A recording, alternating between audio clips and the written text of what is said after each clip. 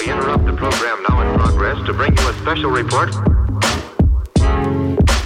Here are the highlights this morning's news.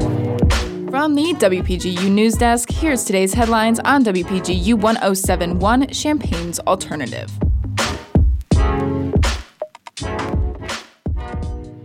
From WPGU News, I'm Peter Dara. It's Monday, January 22nd, 2024. Officials are investigating the death of a U of I student found dead on campus Saturday morning.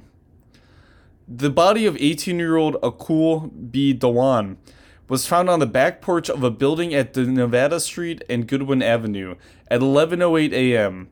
after his roommate reported him missing at 1:23 a.m. that morning. At this time, his death is considered to be an accident. However, the university police say that the status may change as new information is collected.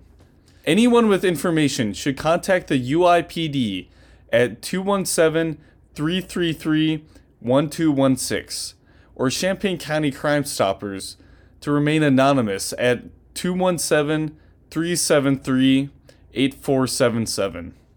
Fighting Illini men's basketball star Terrence Shannon Jr. had his suspension lifted Friday. Shannon was initially suspended from the team in late December following rape allegations, but Shannon was granted a temporary restraining order, allowing his return to play. In his first game back, Shannon scored 16 points in a win against Big Ten rival Rutgers on Sunday. There are preliminary court hearings about the criminal allegations set for February. Last Thursday, the U of I Board of Trustees met in Urbana to discuss various UIUC-related affairs regarding Memorial Stadium, the Illini Union roof, and the name of the Atmospheric Sciences Department, as well as other various budgetary matters. The College of Liberal Arts and Sciences proposed that the Department of Atmospheric Sciences be changed to the Department of Climate, Meteorology, and Atmospheric Sciences, which was unanimously approved. The board voted to install renovation for Memorial Stadium, costing nearly $3.75 million in installations. Unfortunately, the budget plan to replace the Illini Union roof is now $6 million over its initial proposed budget, and will likely take many years to complete. The Board of Trustees also voted to freeze the tuition rate for in-state students, marking the first time in 25 years the tuition rates have been frozen. In addition, the trustees approved a payment between the family of Kamaya Coakley Pearson, who settled with the university. This resulted from a suit claiming that there was failure to diagnose Coakley Pearson with cerebral palsy, leading to fetal distress.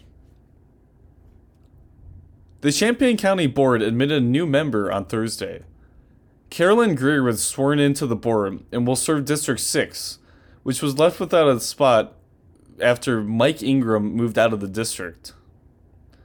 The county board aims to operate a transparent government, maintain the quality of facilities and roads and community well-being, and more.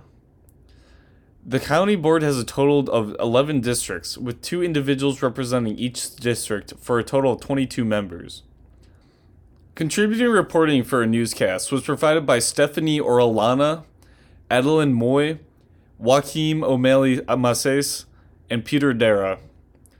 Our deputy news directors are Alyssa Eaton and Caitlin Devitt, and our news director is Ethan Ostroba. For WPGU News, I'm Peter Dara.